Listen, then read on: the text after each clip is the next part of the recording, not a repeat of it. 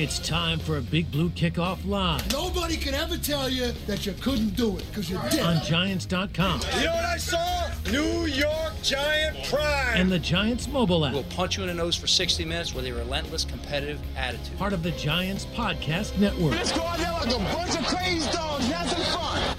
Happy Tuesday, everybody, and welcome to another edition of Big Blue Kickoff Live right here on Giants.com and the Giants mobile app. John Schmelk, Lance Meadow with you. The phone number, if you want to give us a call, is 201-939-4513. We probably won't take our first call till probably around 12:50 or so. So if you want to hang out for the first part of the show, that's fine. But if you want to get in, feel free. The phone lines are open. Lance Meadow, happy Tuesday. How are you? I am doing very well. A quick turnaround, all of a sudden gearing up for the Washington football team. I feel like we just survived one game, and now we got to get ready for game number 2. And I want to give my quick take on that game on Sunday. You and Paul, I thought, did a great job recapping it on yesterday's show. And frankly, Lance, I thought both of you guys are right.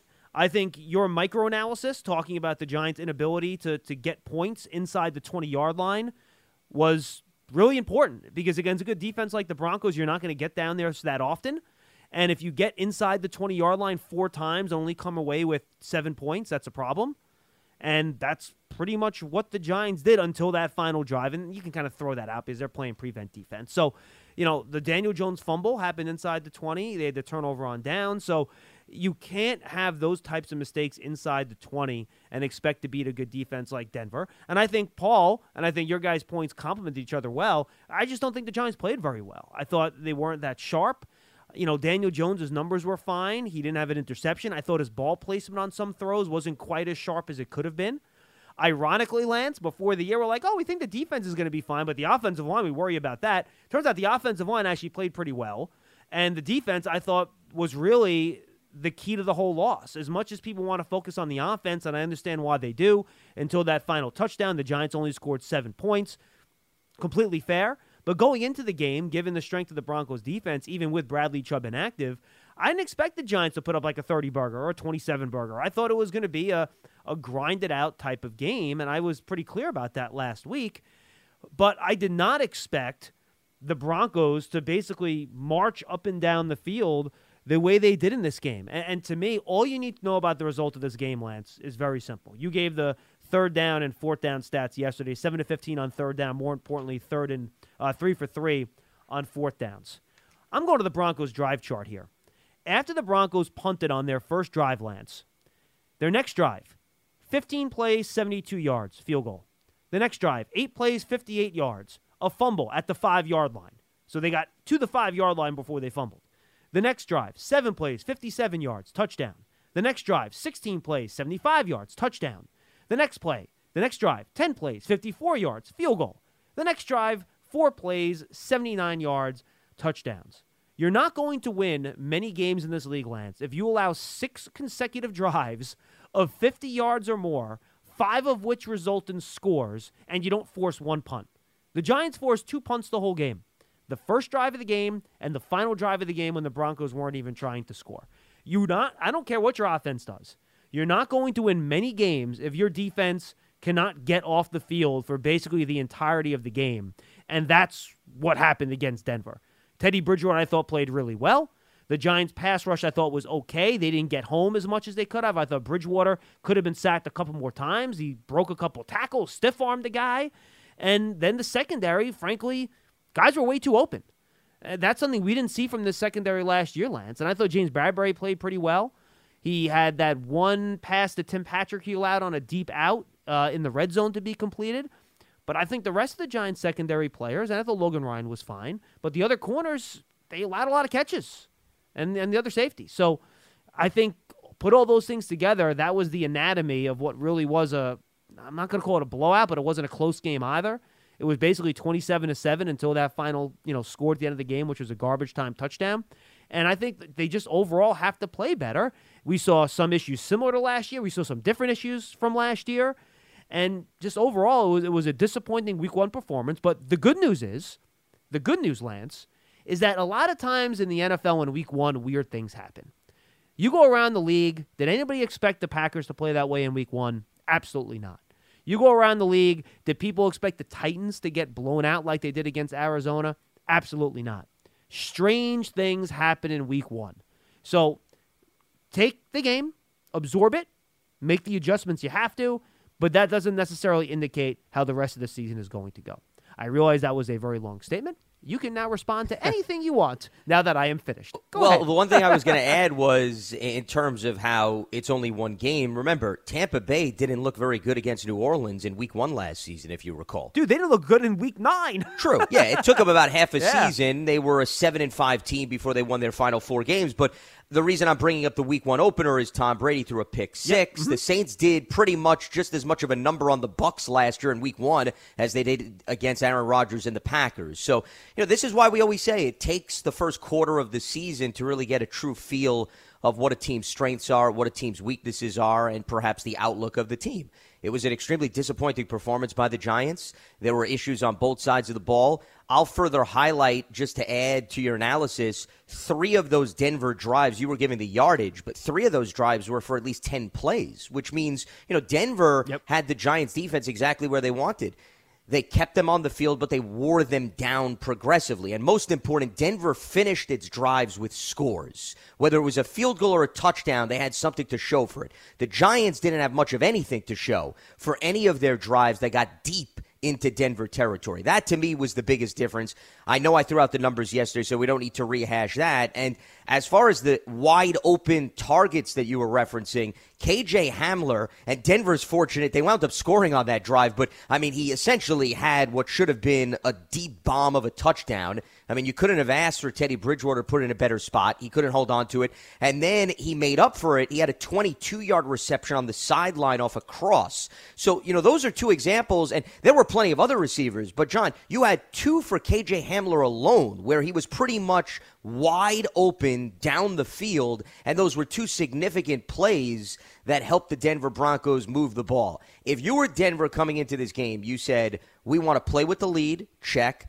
You want to be able to have a balanced offense, meaning not have to dictate the game just with Teddy's arm, but be able to mix in the run, check there, and then have your defense have an opportunity to be aggressive, but also not need to go for that big game-changing play because you have enough of a cushion. And they met all 3 factors that I just listed because of how the game flowed and the Giants' mistakes and the lack of execution. And you can't afford to do that for a quarter. You certainly can't afford to do that for all 4 quarters, and there were certainly issues across the board on that front.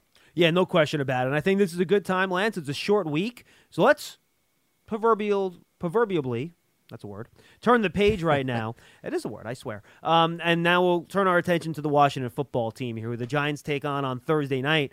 And this is related a little bit to my first statement about the first game. This is a really important game. What did I say to you guys before the season? Just don't start 0-2 and I'm happy. Okay? That's what I said before there. I know the players and the coaches, they want to win every game. I get that. From my looking from the outside in perspective, just don't start 0-2. I'll be happy. All right? Now, all of a sudden, short week, on the road, division matchup, Armageddon, right? Because you can only imagine what it's going to be like on Friday if they start 0-2. It's going to be people, jumping off bridges. So, very important game for one. And I do think in a couple ways, for both Washington and the Giants, and I think this is a good way to start this is a way to say, all right, was week 1 for real? And in a couple different ways. For the Giants, it's our offensive line, at least in terms of pass protection. They didn't run block well enough, but in terms of pass protection, we think we did a pretty good job. I know Bradley Chubb wasn't playing. Von Miller had a couple sacks. But if you look at all the advanced statistics, it's in my story on the on Giants.com on the game review, the Giants were, near top of the league in terms of not allowing pressure, protecting Daniel Jones. He had time to throw the football for the most part. On the other hand, Washington in the first week, they only managed 7 pressures the entire game, Lance, on Justin Herbert, which for a defensive line that is rightfully so much ballyhooed in terms of how good they are, that's an extremely low number. I watched that game this morning, and I was really impressed at how the Chargers are able to get the ball out of Justin Herbert's hands quickly. I think his average time to throw was 2.38 seconds, which I think was the 5th or 6th quickest in the league in week 1. So they did a really good job, I think, of getting the ball out, which I think neutralized a big part of that Washington pass rush. And now I think we're going to see the rubber hit the road a little bit, right? Those Washington pass rushers are annoyed. The Chargers pretty much moved the ball the whole game against Washington in week 1. They had over 400 yards of offense. what were they, 14 of 17 on third downs, 14 of 18? It was some ridiculous number that I've never even seen before. They had the best 14 of 19. 14 of 19, up. thank you. They had the best third down percentage in the league in week 1, over 70%. You know the Washington defense is going to be annoyed. That front's going to be annoyed. They're going to want to get after the quarterback. And this is going to be a real, all right, left for the offensive line, let's pass pro 2 weeks in a row, do a nice job. I do think much like Los Angeles, you got to scheme it up a little bit, get the ball out quickly, so you're not asking to protect on a bunch of 7-step drops. But I think in that way, this game to me is fascinating. Put the records aside, just from a matchup standpoint, how that Giants pass protection after a strong week 1, now competition, I think, elevates a little bit. It was strong in week 1, but elevates a little bit against Washington here in week number 2. Well, and also a way to slow down those guys is to be able to run the football, great point. which they weren't able to do, John, against the Denver Broncos. I'm completely with you. I think Washington has more depth up front and more guys that you have to be overly concerned about. Plus, they're very good at getting pressure from the interior. Yep. Not to say that Denver wasn't effective in doing that, but I think when you look at the Broncos, it's more about Chubb and Miller on the edge. With Washington, it's all 4 guys up front that you have to be concerned about. Here's the other thing that I think is important to note, and Herbert did get rid of the ball quickly. Actually, Daniel Jones, when he spoke to the media earlier today, John, one of the things he said was, I watched Herbert, and he barely gave Washington time. So did he? know. Did he? Yeah. It's funny because I was recording Andrew Thomas for the Giants huddle, so I didn't hear any of the media avails today. I'm happy that Daniel said that because I thought I noticed that too watching the game. He absolutely did. He emphasized that. So if he picked up on that, I'm sure that the Giants are at least going to try to mimic that. But I do think the biggest difference is I think the proven commodities that the Chargers brought in to revamp their offensive line certainly helped too, especially when you're talking about an all-pro center at Corey Linsley. Rashawn Slater seemed to have a pretty impressive debut from what I saw. He had a great run block to help them get a rushing touchdown when they were right in the red zone. So it's a little bit different in terms of the experience that the Chargers bring to the table compared to the youth that the Giants do. So, those are some factors that I would bring up to the forefront. But overall, there's no reason why, though,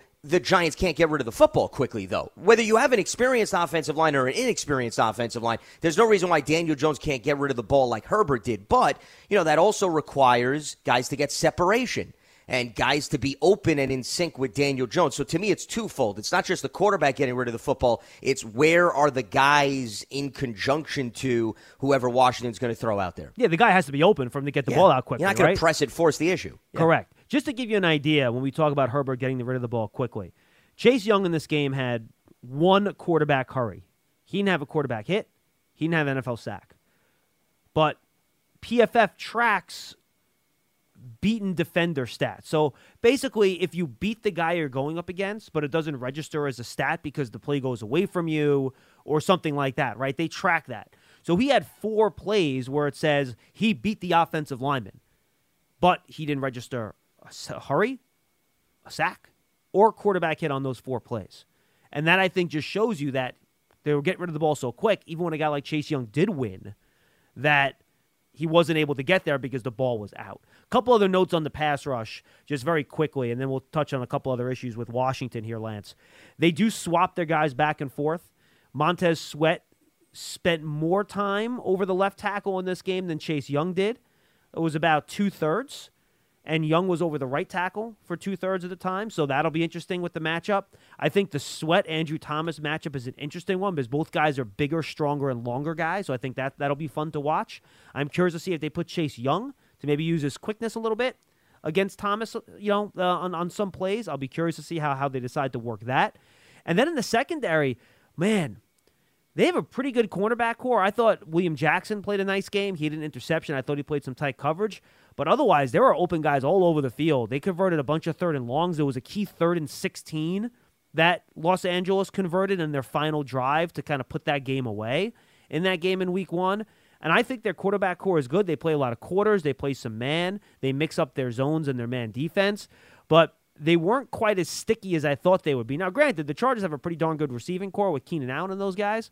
But I was surprised at how open some of those Chargers wide receivers were, much like I was surprised how open some of those Broncos receivers were against the Giants last week. Well, there you go. And part of that could also be week one, first opportunity. All these guys are out on the field. I think we need to toss it up to that. I don't think that the Washington secondary is as strong as Denver. I think Denver has some more proven commodities and a little bit more depth and versatility, specifically at the safety position. I think that's the biggest difference. Remember, Landon Collins was hurt for the majority of last season. Achilles. Cameron Curl's a young player, but he was a seventh-round pick in 2020. I really think he did a nice job filling in for Landon Collins, but once again, not a whole lot of experience there. So the safety play could dictate an awful lot in this game. One other guy that I want to throw out that I don't think gets enough attention up front. And by the way, just very quickly on the safeties, Bobby McCain actually played almost 20 more snaps than Curl did. So I'm curious to see how they rotate those guys this week. Go ahead. I'm sorry. Well, and McCain has more experience. So I'm sure probably if you ask Jack Del Rio and Ron Rivera, they probably said to themselves, McCain's a guy that came over from Miami. He's been in the NFL. Let's throw him out there, and we'll mix in Curl. Maybe Curl now gets a little bit more work. Also, Curl played against the Giants last season, a little bit more familiarity against the opponent compared to the Chargers.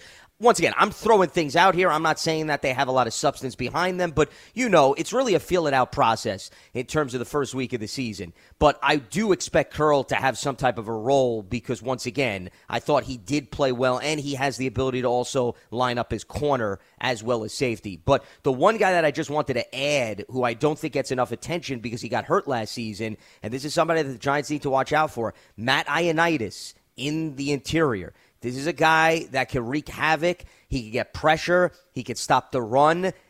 The interior of the Giants' offensive line, I think, is going to be even more tested than they were against the Denver Broncos. Absolutely. Because, right between Daron Payne, Jonathan Allen, and Matt Ioannidis, and even a guy like Tim Settle, who has been in the league for a few years, they got four guys that are big boys that can eat up a lot of space and also can get after the quarterback. So as much as we want to focus on Chase Young and Montez Sweat, and rightfully so, this game may actually be more determined, John, based on what Nick Gates and the two guards do, as opposed to perhaps how the tackles play. No, you make a great point. Denver's tackles are more about eating space in the run game.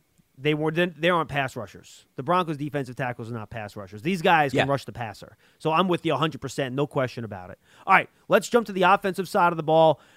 We were all looking forward to some Fitzmagic, and we are not going to get it. Instead, Taylor Heinicke in the mix. We saw him in that playoff game last year against Tampa, where I thought he actually played pretty well. He had more than 300 yards passing in that game.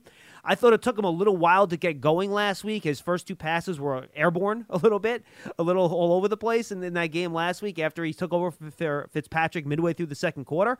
But then he connected on 11 of his next 13 passes. He was pretty efficient, Lance. He's got legs. He can move. He can run. He can scramble. This is not one of these backups that's going to come in and just check the ball down all game. He's not afraid to throw it down the field. He's going to do that. So I think Heinicke, while he doesn't have the experience of Fitzpatrick, I think he's dangerous in many of the same ways. And he's going to go out there and compete. I think he'll put the ball in the air, give his guys a chance to make plays, which will also give your defense a chance to make some plays. So I think Washington will try to run the football first and foremost. They do scheme up a lot of quick passes. They do some RPOs. They run some screens. They do some pre-snap motion with the receivers and the running backs. But they're a pretty solid offense. They're not super explosive. Curtis Samuel's on IR. You have obviously Terry McLaurin's their star. Logan Thomas is a good tight end. De'Ami Brown, Humphreys, and Cam Sims kind of split the rest of those wide receiver snaps. But they have a solid offense. It's not great, but it's kind of the same things we said about Denver's offense last week. So there's going to be some challenges here that the Giants' defense is going to have to deal with. Well, we actually had a phone call at the latter part of yesterday's show, and it was, alluded to the fact that, well, this is a backup quarterback. It should be an absolute win for the Giants. And my response was, well, people were saying the same thing about Teddy Bridgewater, which is what you pretty much hit on. So, this is not a team to sleep on. Antonio Gibson, who was a wide receiver in college, is also somebody that they can get out into open space. You don't just necessarily have to worry about him on the ground. I think they got a lot of nice pieces around Heinicke. And you're right. I think Tampa Bay saw this firsthand in the playoff game. He can make plays. If he's given time, he'll certainly take advantage of that. And if he's not, he's got the legs to roll out of the pocket and try to extend plays. So He doesn't seem to press the envelope. I think there's a lot of comfort based on his familiarity with the scheme. Because remember, Heineke goes back to the Carolina days with Ron Rivera and Scott Turner. It wasn't just him coming to Washington last year. The reason why they brought him in when they had so many injuries at the quarterback position was because they had ties to him in Carolina. So this is a guy that's been in this system for a few seasons. I think like anything else, you do not want him to get comfortable and gain rhythm, specifically on third down, okay? Because if there's any takeaway, John, from the Broncos game, it was the fact that it wasn't that Teddy Bridgewater was constantly making plays on third down. Most of the third downs were also manageable third downs, which means Denver was doing enough on first and second down, whether it be a Javonte Williams 3-yard run, whether it be a Melvin Gordon 2-yard run. They were getting positive plays. You know, the one thing I don't think we brought up, how many plays can you look back, John, in Sunday's game where Denver was playing behind the chains? It's really not a lot. No, they did not have a lot of negative plays on first and second down. They did not. So what I'm looking for in this game on Thursday is, can you get Heineke to play behind the chains? And then you'll really see the true colors of a quarterback. They didn't force Teddy Bridgewater to be in that position. So you get to comfortable third downs because of your efficiency on first and second down. And I think the Giants' defense was very effective in the early downs. It's going to be important for them to take away the run game so that Heineke has to shoulder the load and try to make plays. And what I mean by plays is maybe let him see if he can face a few 3rd and 9s and 3rd and 10s and make something happen. Because then once again, now we'll see whether or not the quarterback can single-handedly help them stay in the game or perhaps even rally. Yeah, and I think that takes us to the one weakness, I think, on this Washington offense, and that's their offensive line, Lance. They did not play well in week 1, and a lot of it was, and not surprisingly, revolved around their starting right tackle, Sam Cosmi, a guy we talked a lot about in our draft prep. After they let go of Morgan Moses, which I still don't quite understand why they did that, they plugged in Sam Cosmi at right tackle, and he got to go up against Joey Bosa in week 1. And as you might imagine, it did not go very well for Sam Cosmi. So I think that messed up Brandon Sheriff a little bit, who didn't play particularly well, who plays next to him at right guard. You have Charles Leno, who's a veteran at left tackle. We know about Eric Flowers at left guard, obviously. Chase Roulier is a veteran center. So the right side, and specifically the right tackle on that Washington offensive line, and look, Charles Leno is no Pro Bowler. You can attack him too. But after that first week, you watch Sam Cosmi against Joey Bosa, it was a problem.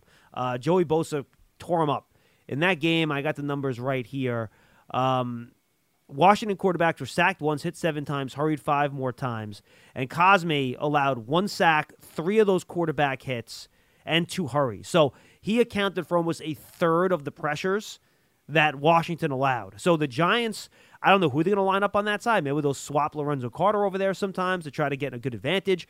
But that's one place I think you can attack is that rookie right tackle. I think long-term is going to be a good player. But, you know, offensive linemen early in their careers, Lance, that can be pretty tough sometimes. Sure. I think it'll be interesting whether or not they actually stick with Cosmi or maybe look to make a change because Charles, who's the backup, he actually played against the Giants in the first meeting and then got hurt. And he was somebody. He's LSU, right? 2020 draft pick, LSU? Was that right? 4th round pick in 2020. Mm-hmm. He was hurt to start last season. Then they inserted him in the lineup, and I think he got hurt, I want to say, on the first drive, maybe 2 or 3 plays into the meeting, the first meeting, not the one in Washington at MetLife. And then he was sort of in and out of the lineup. So I thought they would experiment with him a little bit. If Cosmi wasn't ready, they want to treat it more like baptism by fire.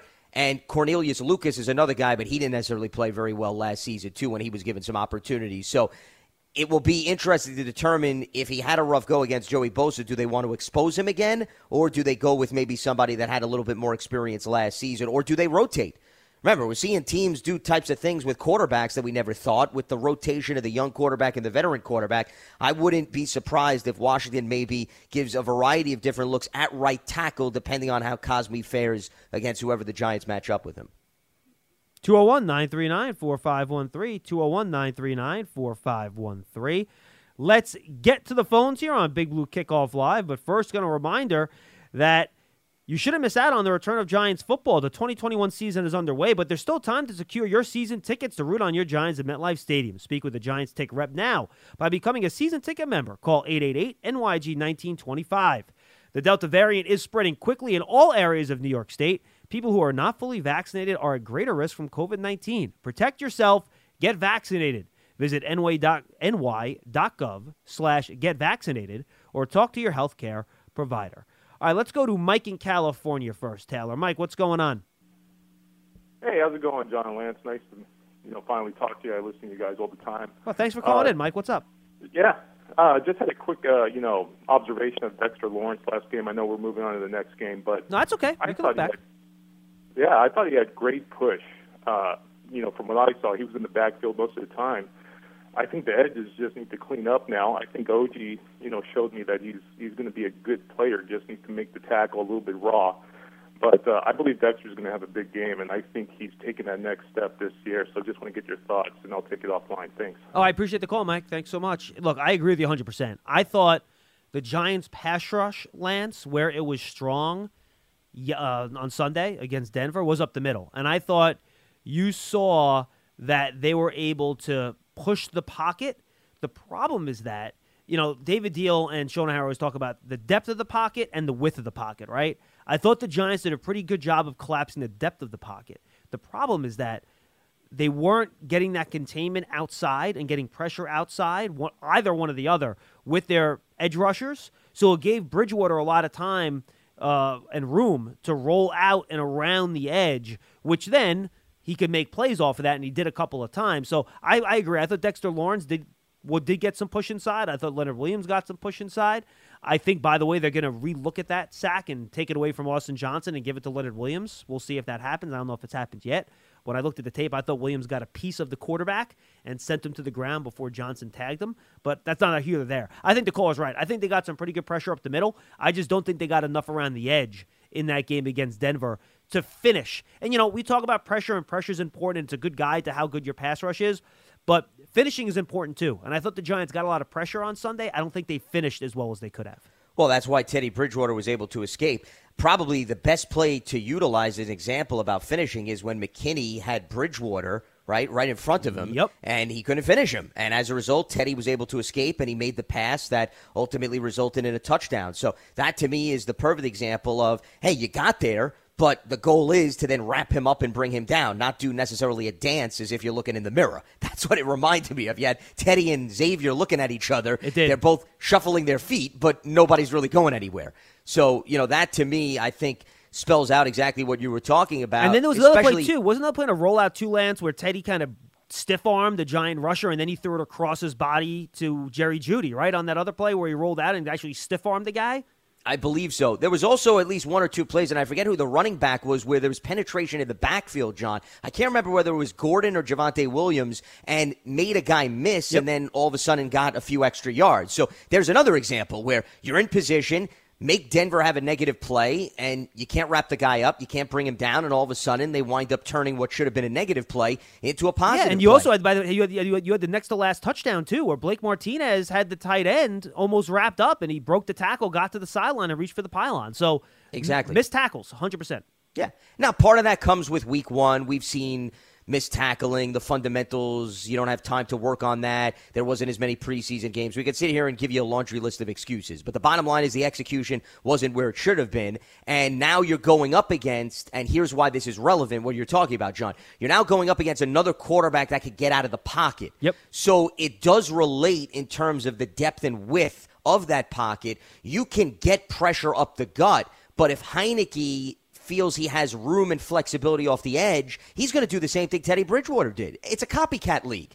You're going to tell me Washington, Scott Turner, the offensive coordinator, he's not watching the film, and he's saying, hey, guys, this is where they got penetration. But notice there were shortcomings off the edge. So, Taylor, if you have an opportunity, if the pocket starts to collapse, roll out. Buy yourself some time. And he's probably telling his receivers, guys, always make sure you see whether or not the quarterback is extending the play, because the tight end for the Broncos, that touchdown that you were referring to, John, which is the same play where Bridgewater escaped McKinney, the tight end did a beautiful job, and I tweeted this out, and if you didn't have an opportunity, go back and watch it. The tight end made that play as much as Teddy did. Oh, yeah. He didn't bail out his he didn't leave his quarterback out to dry, He ran all the way to the sideline, and notice, what am I run blocking anymore? It's not a run play. He was supposed to be a run blocker. He didn't. He all of a sudden hustles towards the sideline. He gives Teddy a target. He makes a guy miss. He reaches towards the pylon, touchdown. That's what you want to see out of your playmakers. No question about it. 201-939-4513, 201-939-4513. Let's go to Scott in New Mexico. He's up next. Hey, Scott. Hi, guys. How you doing today? We're doing all right, Scott. You're right, What's up? Scott. A couple of points. First of all, in regards to your comment, John, I don't think there are too many guys that do too well against Joey Bosa anyways. No, So that is also true. That's fair, yes. So, but my comments are this. Mark Schlereth, who was calling the game for Fox on Saturday, made an observation which I thought was very true. And although I think Daniel Jones is a great quarterback, one of the deficiencies I thought I saw was that he locks onto a receiver and doesn't take his eyes away. And Mark pointed that out on the air. And he says it makes it easy for the defenders to know pretty much where the ball is going. I was wondering if you had the same observation. I've heard that. And whether that can be corrected. Yeah, I've heard that criticism before. I honestly don't see that as much as other people when I watch the tape. And I've heard other people, not just Mark, have that criticism, so I've heard it. I don't necessarily see that as much as other people. I think early in his career, in his first year, he would lock on guys sometimes, and that was a problem. I think that's gotten a lot better, to be quite honest with you. But I have seen other people say that. I think there are some plays. I'm sure the one play he's thinking about is a third. It was a third and short. Third down, I think right. third and 2, and he's looking left, and they had a rub route design where they were trying to hit. I think Devontae Booker had motioned out of the backfield, if I remember right. He was in the slot, and he ran a quick little out, and it was a design rub route to just get a little 3-yard gain, move the sticks. And the Broncos played it really well, and they didn't end up rubbing the cornerback. They didn't set the pick. And there was nothing there. And then he held it. That's how Von Miller got his first sack.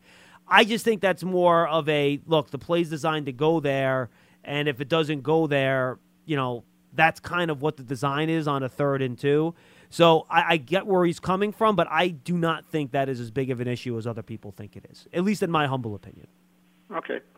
My last point is something that when I was watching the game, may have to do with two different things. Saquon Barkley looks to me to be tentative, I assume because of the injury. But he was running up the middle, which is not his strength, and it looked like he was just turning his legs in cement and not going anywhere. And I'm wondering if he's tentative himself. And this is just, I don't know if you can even answer this question. And is it also tied to having what Lance likes to refer to as the continuity of having an offensive line where you're not switching people all the time? And the reason I bring it up is I went back and I looked at the last 6 Super Bowl winners because it was easier to do it that way, and I looked at just their offensive lines. And with the exception of Kansas City, which was the outlier, every one of those other teams that won the Super Bowl had the same personnel except for one that had an injury and there was a replacement. But through the season, they pretty much had the same 5 guys. And when the Giants were in their heyday, they had the those famous 5 guys too. Sure, they had that consecutive start streak. Yeah. Right. So are the two related? In other words, is the fact that Saquon is tentative and the offensive line is not set, as far as personnel, causing him not to be comfortable to be able to run the football? Because if the Giants don't run the football effectively, there's not going to be too many wins this season. So I'm hoping that can be corrected. But in both of your opinions, is that the problem, the fact there's lack of continuity of having personnel on the offensive line, and that's holding Saquon back, or is he tentative overall and worried about the injury? And I'll take your answers off the air, guys. Thanks. Appreciate it. I just don't think the run game was blocked very well, to be honest with you. That's just my opinion, Lance. Yeah, I would wholeheartedly agree with you. I mean, that's where I was going to go with it because it reminded me actually a lot about Week 1 last season, if you remember, against the Steelers, John. And there was penetration in the backfield, and Saquon didn't have a very good statistical game in that game either. And I think a lot of people brought up the same thing. Is he hesitant, this and that? No, he didn't really have much to go with in terms of the blocking. Now, in fairness, to the last caller's point, Saquon hasn't had a wealth of games, John, with this offensive line group because, remember, he got hurt in Week 2, and 3 of these guys were rookies last year, so they certainly weren't with him in 2019 and 18. So I think that is a fair observation. But if you were to ask me, well, why didn't Saquon have success or overwhelming numbers in Week 1 against the Broncos, I really don't think it was the fact that he's had limited action on the field with Andrew Thomas and Nick Gates and so forth. I think it was a matter of Denver got good penetration. They didn't allow a lot of holes to develop, and they pretty much bottled up the Giants on the ground, and they made them, for the most part, one-dimensional. I think it had much more to do with that than Saquon playing mind games with himself. Agreed. 201-939-4513. 201-939-4513. Just want to remind Giant fans that you still have an opportunity, if you so desire, to become a Giants suite holder. You can take in all the action of Giants football from your very own private suite. They're a great way to entertain your family and friends while rooting on your Giants right here at MetLife Stadium. Speak with a Giants suite representative now by calling 888-NYG-1925. And if you're interested in a special Eli Manning suite package, select option 4, because on September 26th, watch the Giants retire Eli Manning's jersey in style. The offer, the package, an exclusive suite with Eli bobbleheads, jerseys, T-shirts, and more. Speak with the Giants sweep rep. Again, it's 888-NYG-1925. Select option number 4. Let's go back to the phones and say what's up to Jay in Brooklyn. I believe he's next. Jay, what's going on? Hey, what's up, guys? What's up, Jay? John, what you brought about snaps starting on too, I think is extremely important for all the reasons you said. But also, during the last quarter of last year, when everybody was having a connection about who Philly, benched and put in and then took out, a lot of people swept underneath the rug how they played those last 4 games. I mean, if you go back and look at the stats for those last 4 games, specifically the defense, let's take the offense up in the equation for a second. I mean, they were picked apart by Baker Mayfield. They were run ragged by Kyler Murray, and they were ran over by Baltimore. And they were a Mike McCarthy non-challenge with losing the last game. So I wonder if that has any correlation to this. To be honest, this first game looked a lot like those last 4 games outside of the Dallas game last year. No, Jay, look, I think you make a good point, and I think one thing we have to be careful at. We talked about how much better the Giants looked in the second half of last year, and they did compared to the first 6 games. The last 8 games looked a lot better, right? But it's important to, I think, dig a little bit deeper into those final 8 games. And remember, 3 out of those final 4 games after that big win at Seattle, which is a legitimately great win, the team did not play well against Arizona, Cleveland, and Baltimore. And you're right, the defense did not get the stops they need to get in those games. I think that's fair. I mean, let's be real, John. They were kind of non-competitive in those 3 games. Well, they were also non-competitive because they barely scored any points in those games, too. No, Jay. understood. Okay, I mean, that's really why they were non-competitive. Though in fairness, I believe their 3 opponents got leads very early in all 3 of those games. Correct? Am I wrong about that? If I remember right. Yeah, for the most part. Yeah. But I mean, they scored 13 or less in all 3 of those games. 100%, Lance. You're Absolutely. right. Yeah. But if you go back, their defense was shredded in those games. Yeah, they had a problem. Well, I mean, I think the common theme, Jay, was the run game. Cleveland was able to pound the football. Baker also had some nice throws over the middle throughout the game. Baltimore, they pounded the football between Lamar and the 2 backs. And Arizona, not necessarily the run. I mean, Kyler Murray made some plays. Remember, Kyler was hurt in that game. It was really the defense, though. Remember, Hassan Reddick went off in that game and completely changed field position, too. Right, but I mean, again, their defense was touted as its strength. Everybody knew this defense was going to be a strength. I'm not saying this season's over by any stretch, but I think it's something that bears watching. I don't think we hope it's just not, it's a coincidence the way they played the first game. No. But I'm telling you, if you go back and look at those games, there was a lot of correlation between those games and the way they looked the other day. Well, there were certainly issues. There's no doubt about it. Go ahead, Lance. I'm sorry. Go ahead. No, I didn't mean to cut you off. I was going to say, fine. I mean, I don't disagree with you, Jay. And this is why I always say this. You can't assume that how your team plays during a nice stretch at the end of the season is just going to carry over. It's just that's not how football works. Do you remember how mad people got at us? We did about a half a show this summer, Lance. It was in the dog days of summer. A lot of people probably weren't listening to it because it was consuming football content in like the second week of July. But we talked about how from year to year the top 10 defenses change a lot. Almost like 60 to 70% of the teams either come into the top 10 or leave the top 10. We looked at it from year to year, right? And it just changes. Defense from year to year can be very inconsistent. So I think when you look at this week, what I'm most concerned about is seeing the coverage be a lot stickier. I thought last week guys were way too open. Yeah, Teddy Bridgewater made some nice throws. There were also plays where guys were just wide open. Like no one was really near the guy.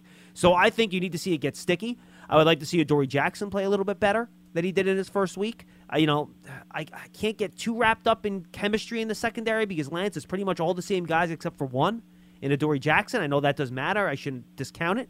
But I think you really need to see the secondary is supposed to be the strength of the defense, right?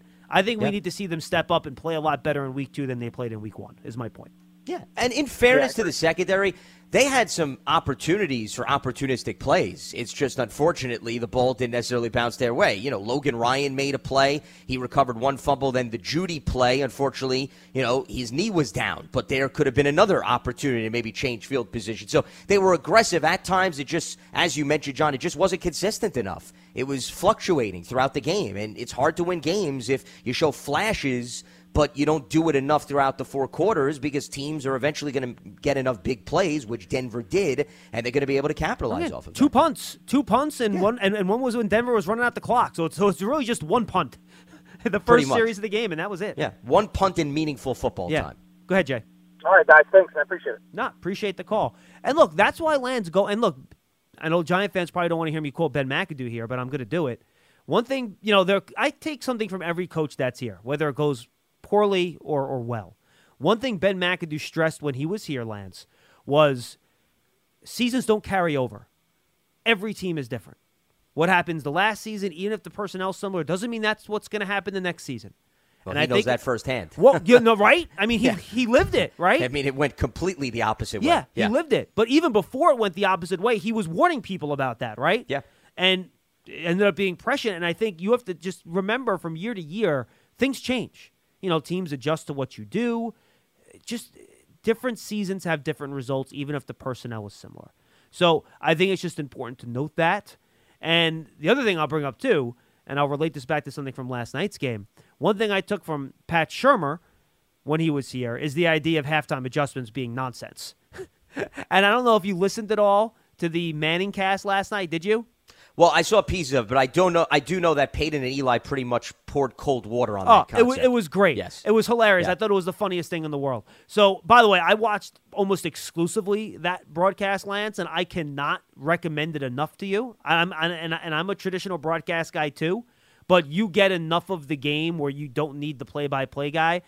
Next week, when they do the game next Monday night and they're back on again, you should really do the Manning cast from post to post. It was that good. Anyway, so Peyton and Eli basically said, and they were laughing about it, hey, you come and make halftime adjustments, you go in. It takes you a few minutes to walk to the locker room sometimes, depending on where the locker room is. You sit down. A few guys use the bathroom. The coaches are coming down from the press box, which takes 5 minutes. You're eating oranges and bananas or whatever they have out on the table. You're there for 2 minutes, literally 2 to 3 minutes. The coach says, all right, we really like what we did in the first half. Let's run these 3 plays coming out. Keep doing what you're doing. Tackle better, do this and that, and then you have to walk back out to the field. And they literally said you have more time on the bench between possessions than you do at halftime. So I'm just warning people ahead of time. I don't want to hear people call about halftime adjustments. I don't. I'm going to destroy them every time. And I'm going to quote Peyton Manning and Eli Manning to do it. And I don't think I need much more than that, to be quite honest with you. Just saying. Yeah. No, it's a valid point, and that's why they're sitting on the benches in between series and talking to each other and looking at the film. It's not like things are going wrong beginning of the second quarter. They're like, all right, let's just keep doing what we're doing. We'll wait till halftime. And then we're going to make our changes. No. Yeah, I mean, the dynamics of that play out all throughout the game. Right. And then on the flip side of that, I think what Eli and Peyton were pretty much also spelling out is you're also, even if you had a little bit more wiggle room, you're not going to just throw out your playbook, okay, and start running things that you didn't practice during the week, too. So you have to be practical from that standpoint. No question about it. By the way, Lance, you would really enjoy it, though. It was they had. I will definitely check it out more. I mean, once again, I was flipping through the channels, No, but I will always be a traditional broadcast person, so I will always favor that no matter what unique broadcast they bring to the forefront. But this is the first time I've ever watched something like this all the way through. I had never done it before. Like you, I'm always watching the traditional broadcast. Just give it a chance one week. I think you'll really like it.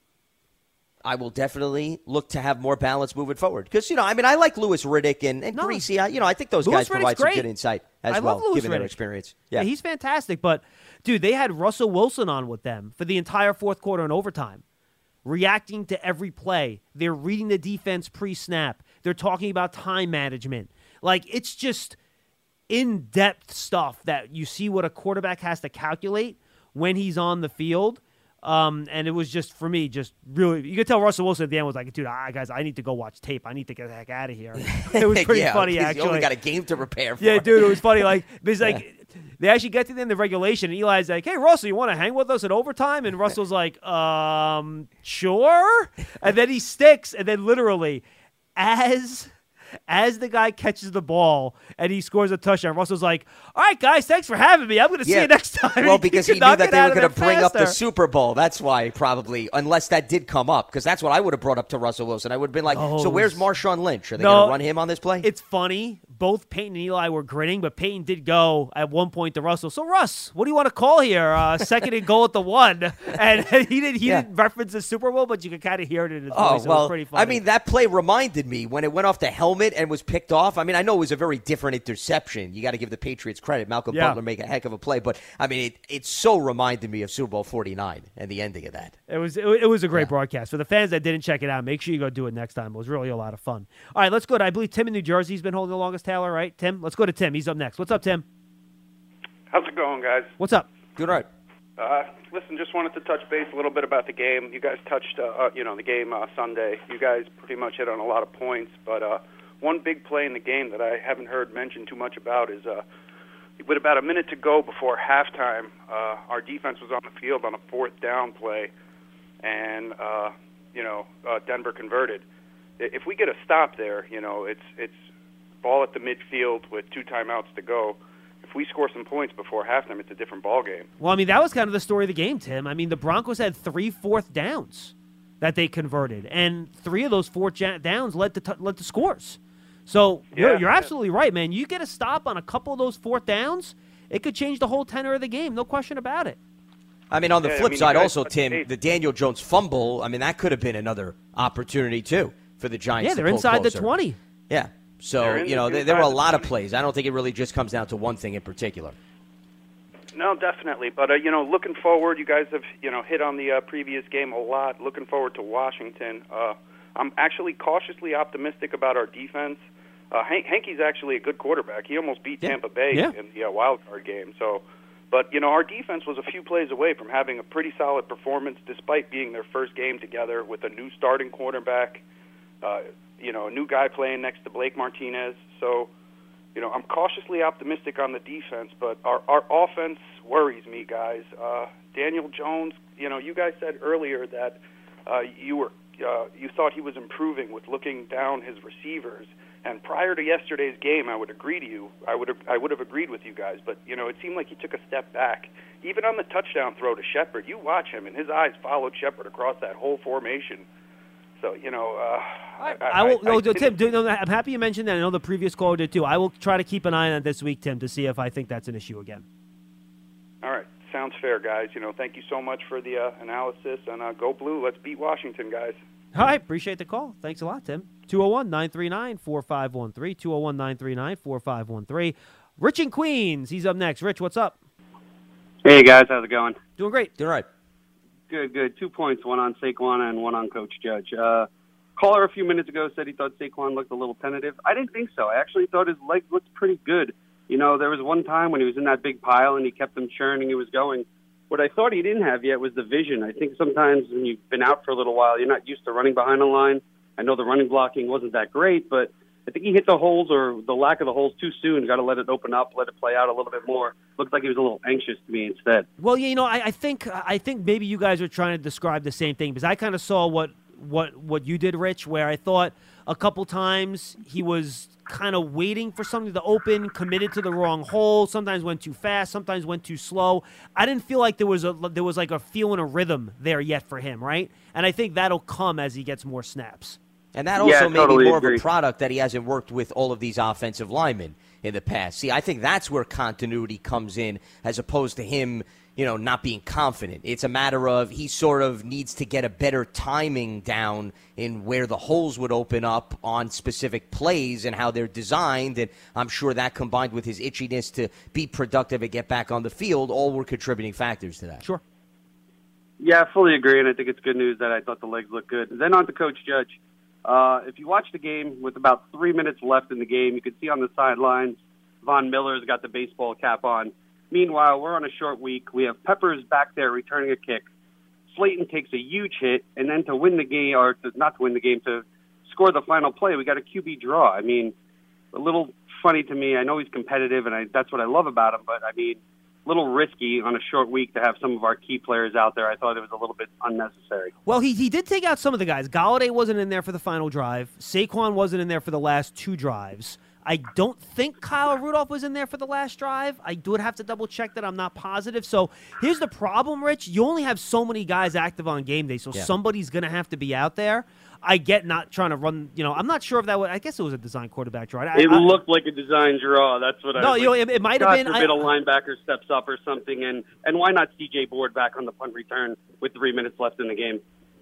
Yeah, I mean, he might have just told Peppers to it's a good question. I honestly, when I did my film review, it's such a short week. Once the Broncos went up 27-7, I kind of just stopped rewatching it because anything that happened after that to me was kind of irrelevant. I'm not going to lie to you. So I hear you. Yeah, so I'll have to go back and look at that again. But he did take out the guys that were dealing with injuries in those final 2 drives to at least at least try to protect them.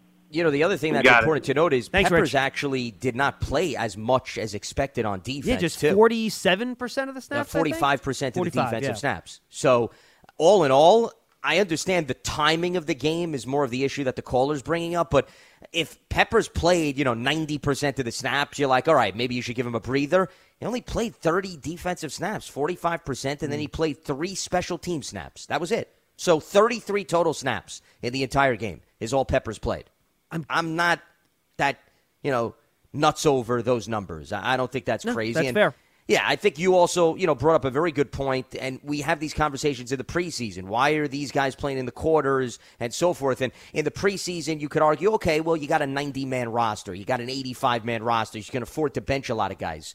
We're talking about 46, 47 players in a regular season game. You only dress, let's say, 5 or 6 wide receivers. If you bench your top 3 wide receivers, somebody else has to get in there. Yeah, and meaning the fourth guy is going to have to get some snaps. Right, on the last especially drive. when you have Kadarius Toney and Galladay, who maybe aren't 100% there yet, and those are 2 guys that have to rest. So then you're really down to nobody. I mean, you literally, if you're going to put 3 wide receivers out there, Slayton has to be one of them because you're out of guys. Yeah, and Shepard too, because to your point, John, you're going to rest the guys that came into the game a little bit banged up. But the guys that are fully healthy, why are you going to all of a sudden be cautious with them?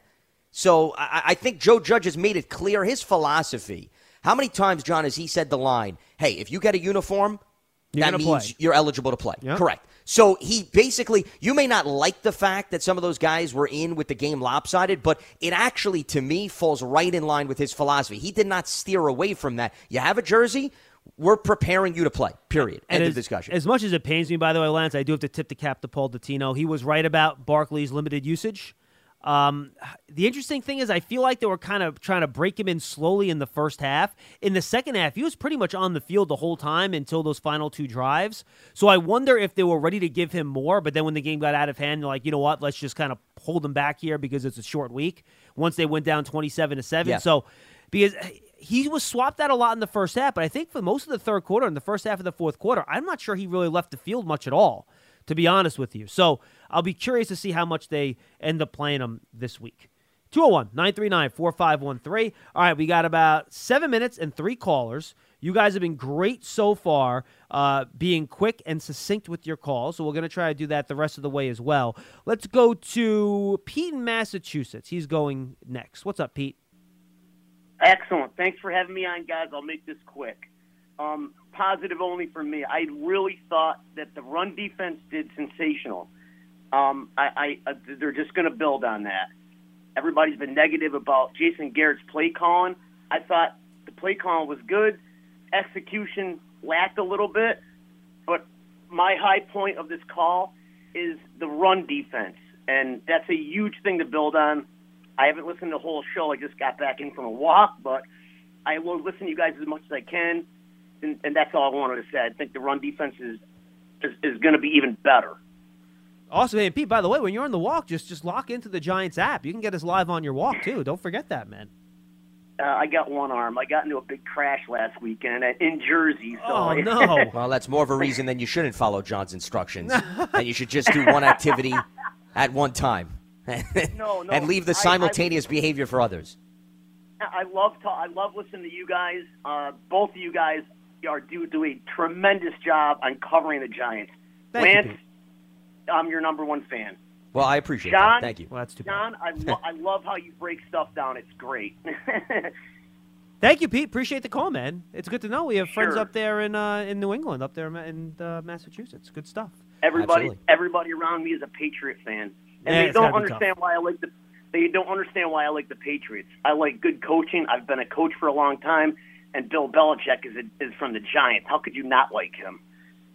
Look, Bill Belichick is one of the best coaches in the league, and Pete, thanks a lot for the call. We appreciate it. Well, the Giants beat the Patriots two times that's in the thing. Super Bowl. Yeah, Giant fans have no reason to hate the Patriots. Yeah, it makes no sense. They really don't. Yeah. If anything, Patriot fans should hate the Giants. Correct. I never understand No, that. neither do I. Yeah, it's just so bizarre. You're responsible for denying Brady specifically 2 additional Super Bowls. I mean, look, I will make the argument the Giants literally beat the best team I've ever seen. That Patriot team in 2007, Lance, is the best football team I have ever seen. They were so good. There's a reason they were undefeated. They averaged almost I got to go back. They had some of the best offensive numbers over the course of the year that I've ever seen. And I think what you saw, the Giants became a dominant team and a great team in 2008. That team that won the 2007 Super Bowl, I know we talked about teams changing year to year, but that team that won the 2007 Super Bowl is a team that showed up and dominated in 2008. And that was kind of the progression of that year, at least for me. No, I'm with you. The New England dominated pretty much the entire competition throughout that 07 season. I mean, there were some close games. I remember Baltimore almost beat them, if I'm accurate with that assessment. But other than that, I mean, they were winning games comfortably. Yeah, they averaged well over 30 points per game that year. But Brady, 5,000 yards passing, the whole thing. 201-939-4513. Let's go to Charlie up in Portland, Maine. Someone in New England that maybe we don't like so much. Charlie, what's up? Yeah, well, that last guy had an accident and he crashed. He must have hit his head because if Lance is his number one fan, he's got a concussion. Oh, So by the he's way, kind of a and you know what? great- I actually didn't comment on his football point. I'm not sure the run defense was spectacular. I was going to, yeah. No, it wasn't. Look, the overall numbers are skewed by the 170-yard run. So until that 70-yard run, they were at about 25 carries for 85 yards. So it was fine. It wasn't great. It wasn't bad. I thought it was fine.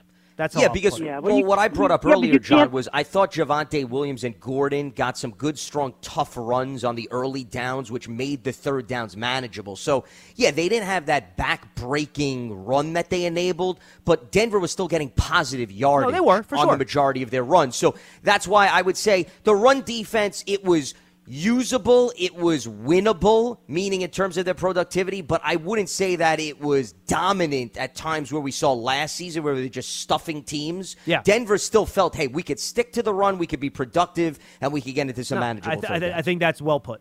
Yeah, and the other thing is you can't throw out a 70-yard run and you can't throw out a 70-yard touchdown pass. That's part of the game. Sure. So, you know. No, but Charlie, my point is that's going to skew your rush average. You know what I mean? Yeah. Oh, I know. Yeah, I understand. Yeah, because But, outside, hey, John's point is outside of the 70-yard run, Javonte Williams had a 12-yard run. So it wasn't like they were getting a bunch of 20-yard runs or a 15-yard run. The 70-yard run was by far their biggest run. But I would agree with you because I thought Melvin Gordon did a really nice job creating that 70-yard run. It wasn't like he got one big hole and ran up the gut. He started on the right, he cut back to the left, he got out to the sideline, and then it was a race to the finish line. So Gordon deserves some credit for that. And on that play, by the way, Ojulari was in the hole, and Eric Saubert, Lance, is that pronounce it? Saubert? Saubert, the yeah. tight end for Denver, he just kind of moved them right out of that hole. And by the way, just for the record, I'm going to save this. After I stopped talking, Lance said, I agree with you, and he was referencing Charlie. Well, it was I more don't of a know what to larger say. point. I wasn't necessarily commending No, Charlie. I think for you his were. point. I think you were. I will never interpret it that way. That's It way never too go much that into far. It never would go that far. Hey, look, that game was pathetic. No, it was a bad game. You know, It was a bad game. You know, when you see this is my problem. When you don't build your team from the front end and you try to build the team from the back end, defensive backs, all you need is a quarterback who's a technician who gives you 1,000 cuts and has time to throw and can move.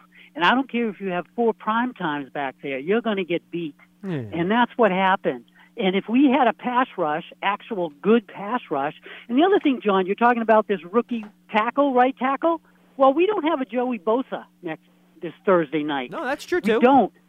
He's probably going to be a Pro Bowl tackle this week, you know? And where was Carter? Everyone's touting this guy in the summer. Oh, Carter, he looks great.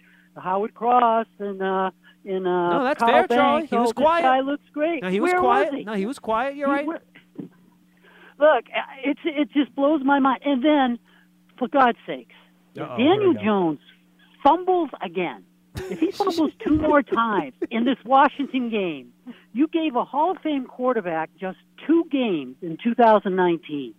This guy better be benched because it's enough. This guy is he's a Charlie, he's what are you going to do turnover if they don't bench machine. Daniel Jones? Would you never call into this program again? Can you make that bet? No, I will call in every weekday for the rest of my life. No, but that's what you always do.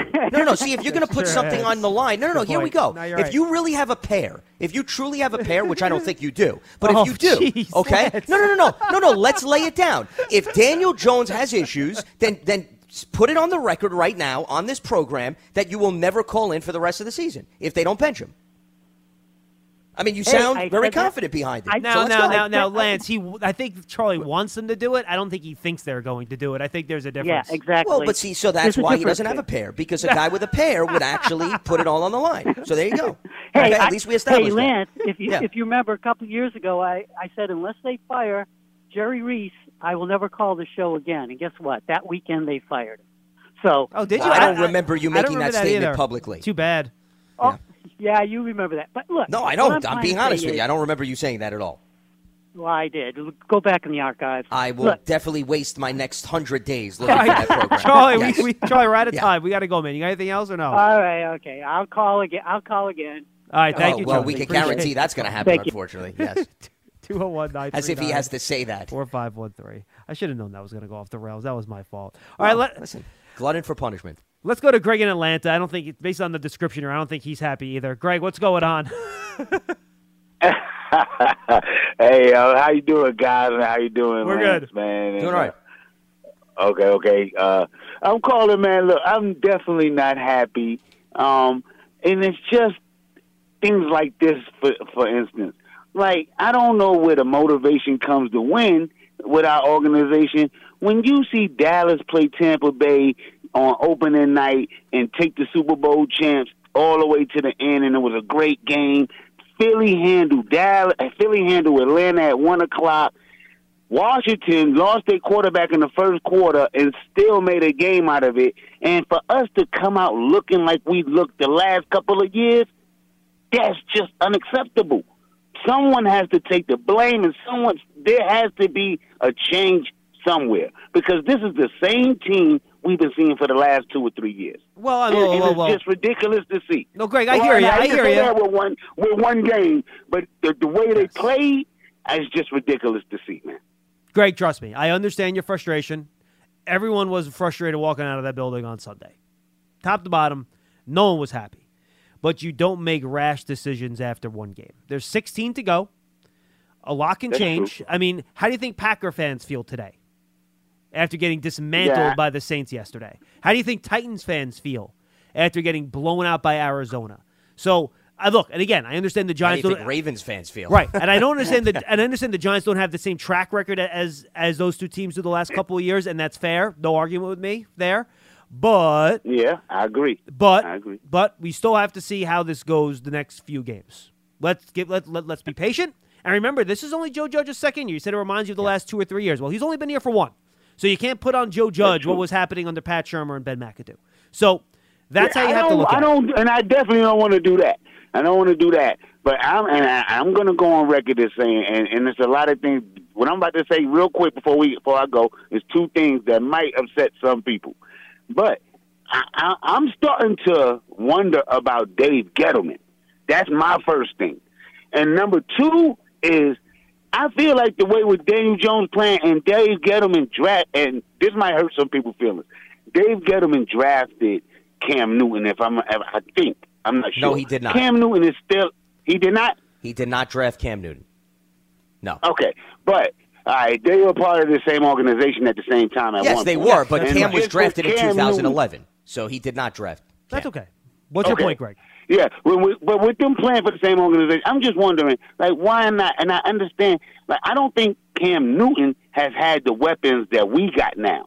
And I don't see why you just wouldn't bring him in and test him out and push Daniel Jones a little bit. I'm not ready to get rid of Daniel Jones because he made great plays. But like Paul said yesterday, and I agree with Paul, that he should have slid.